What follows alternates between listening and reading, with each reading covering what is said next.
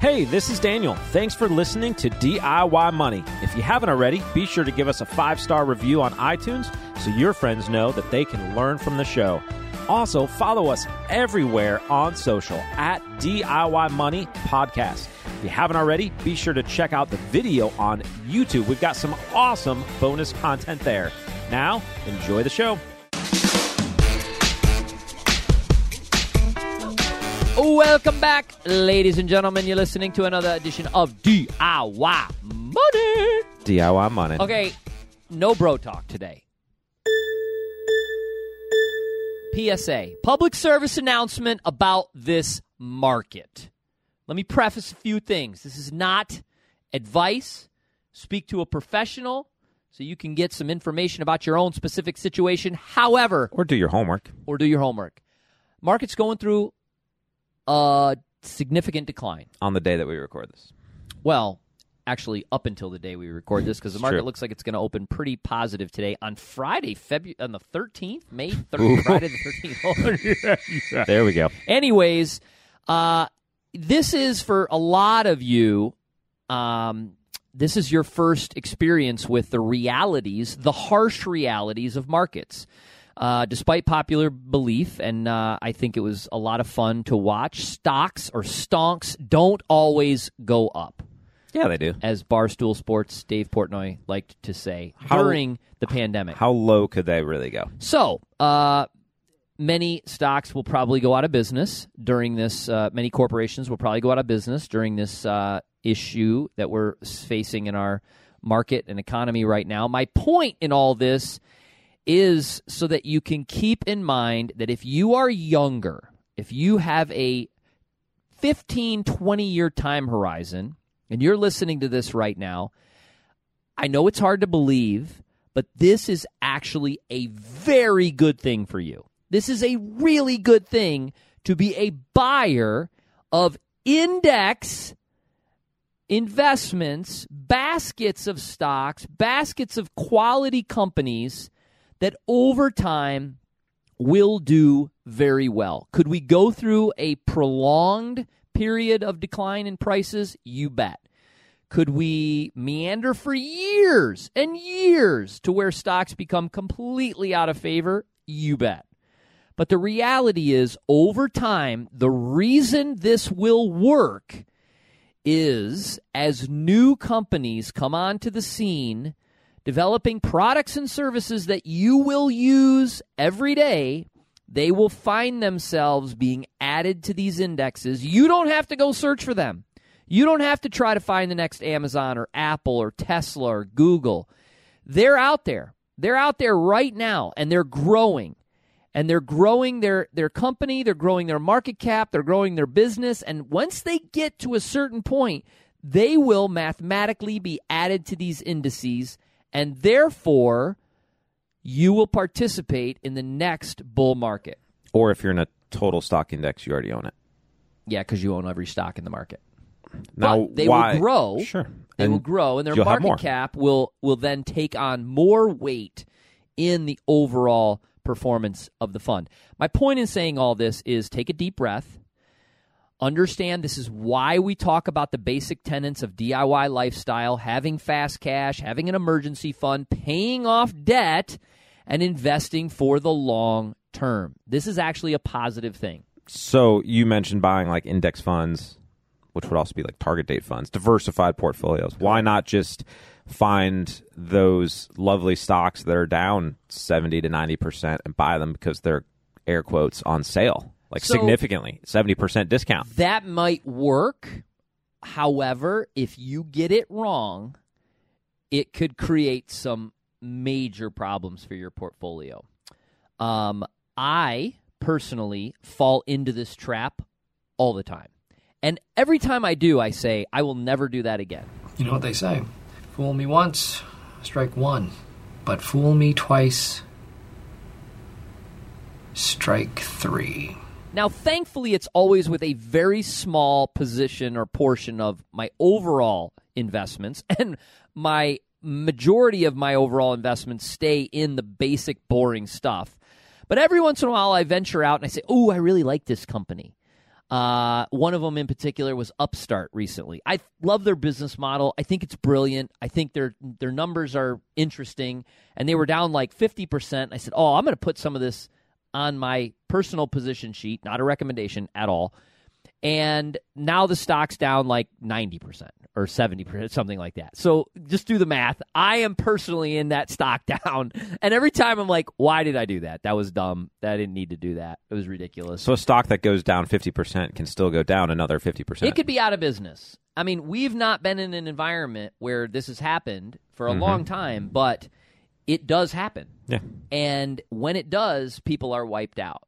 So whenever there's a decline, like we're seeing now in our business, for instance, we have been a buyer of the decline for our clients, as hard as it is, and we've been buying the indices because we're confident that at some point those indices will do better. Now, that's the PSA. Can we move on from no the bro PSA? talk. Move it on. The last PSA, switching over to bro talk, PSA. Jeez. I had the winner in the Derby. I had $5 to win on, what was his name? I have no clue. What was his name? Rich Strike, the 21 horse. Now, what you don't know is I actually had $5 to win on every other horse in the race as well, which I've never done in my entire life. But I liked way too many horses, and I thought, you know what? Why not? I'll just throw $100 That's something here. I would do, and you would laugh at me at. Until you win $409, then I'd be like, wow. And it was hysterical. You know what's so funny is the people that we were with, I did this bet, we won. I was the only one that cashed a ticket, $409 on that. And everybody's like, oh, that was so smart. That was amazing. Like, why didn't we think of that? And I thought, it was only so smart because the longest shot came in. Yes. The second longest in history. So it was just luck. Pure luck. Anyways. All right, let's move on. We got a good question today from Allie. Allie, what do you got? DIY! Hi, guys. This is Allie from PA. I've been listening for a few months, and it's been awesome learning about various topics from you guys. This question is about active management. Is it worth it? Quick background, I have $120,000 in retirement funds sitting in a company with active management.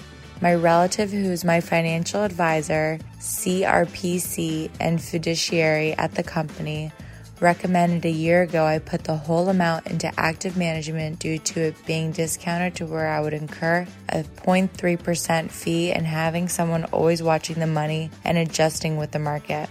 I haven't made any money in 1 year, which is concerning, but I know it's been a rough year for the market.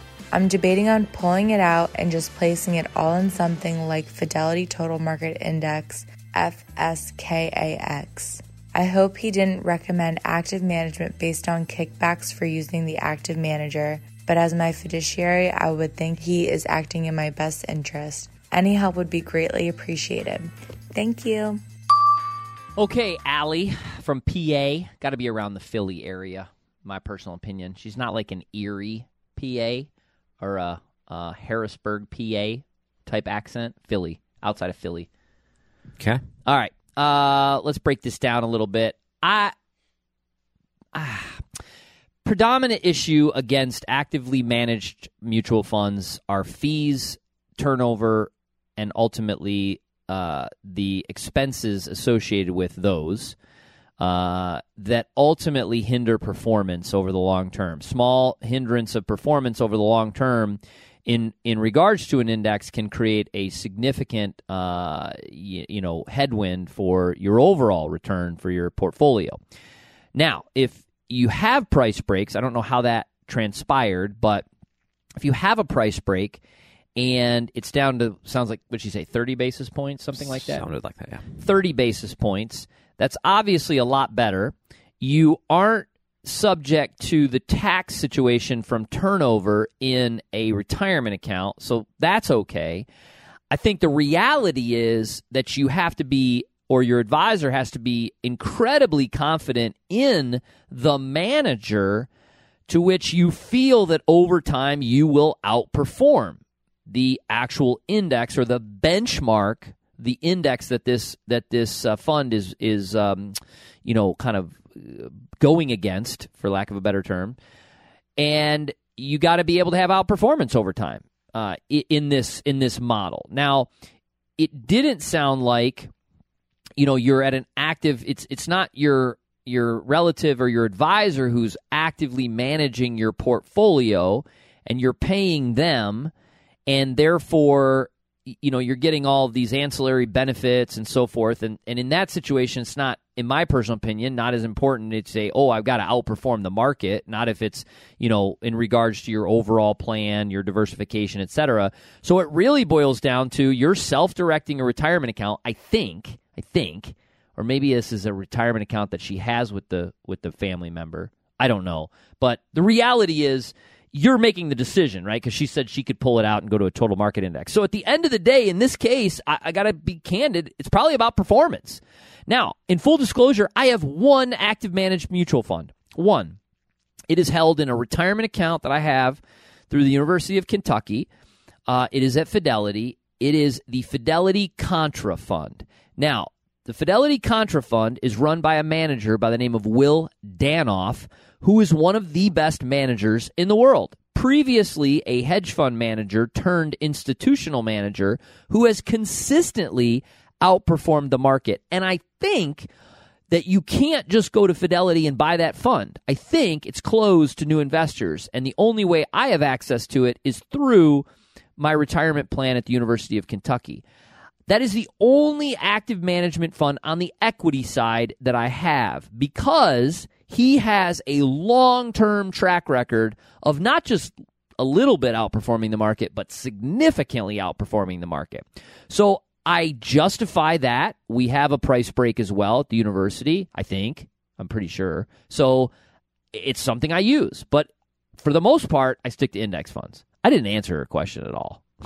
I didn't answer it. I'm going to help people because I'm good enough, I'm smart enough, and doggone it, people like me. Which part did you not answer? I don't know whether she should do it or not.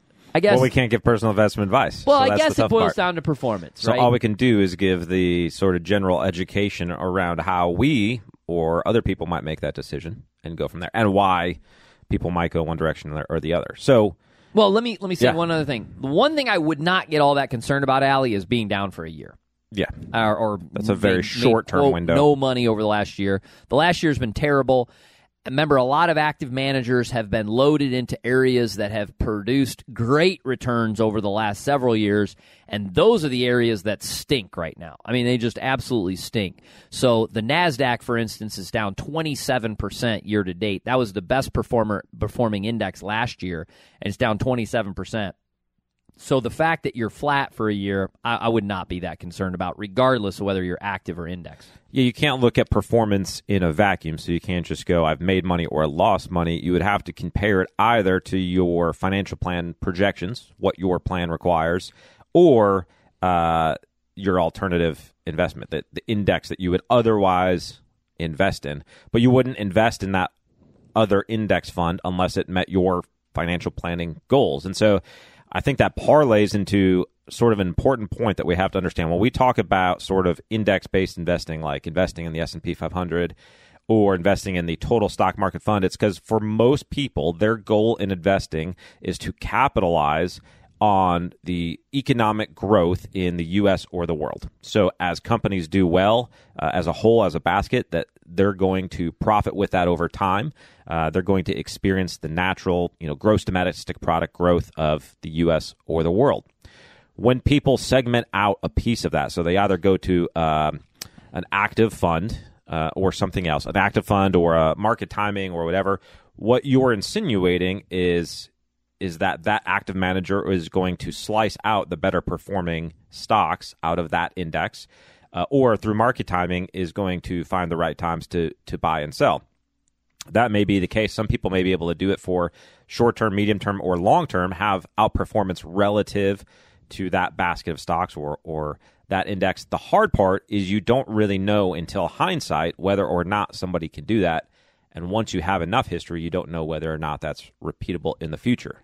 Now, when you add in other elements into your portfolio, that could be bonds, gold, real estate, commodities, cryptocurrency, whatever. Anytime you're adding other things in, it has to be for a specific purpose or a goal. So if you're adding bonds into an aggressive portfolio to, say, reduce volatility or provide some income, or maybe you have short-term investment goals that you sock that money away into savings. Each slice of your investments has a particular goal. But I would say most people should start with the total stock market index. That is their barometer. That is their reference point.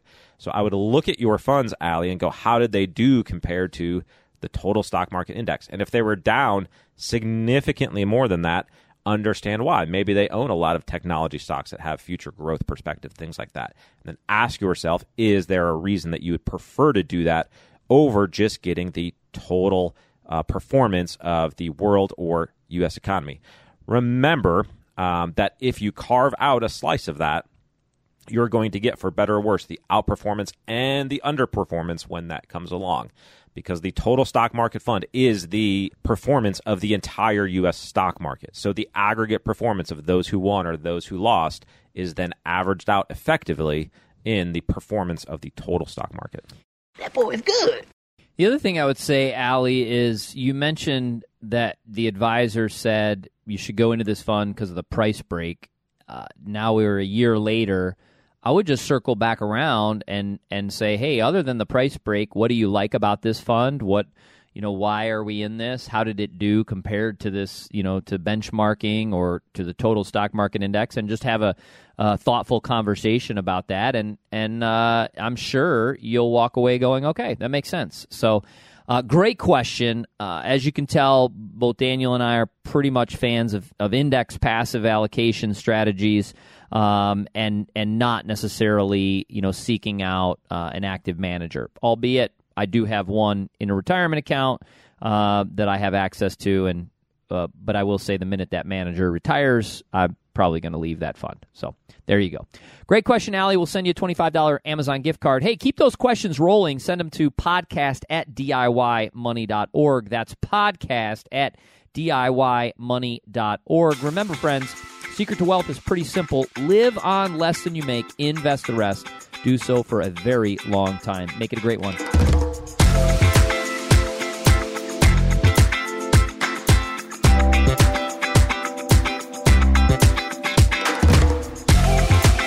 Thanks for listening to this episode of the show. If you want content delivered to you regularly, be sure to follow us on Instagram @DIY.money. And if you want your question aired on the show, be sure to send that to us, and you'll get a $25 Amazon gift card.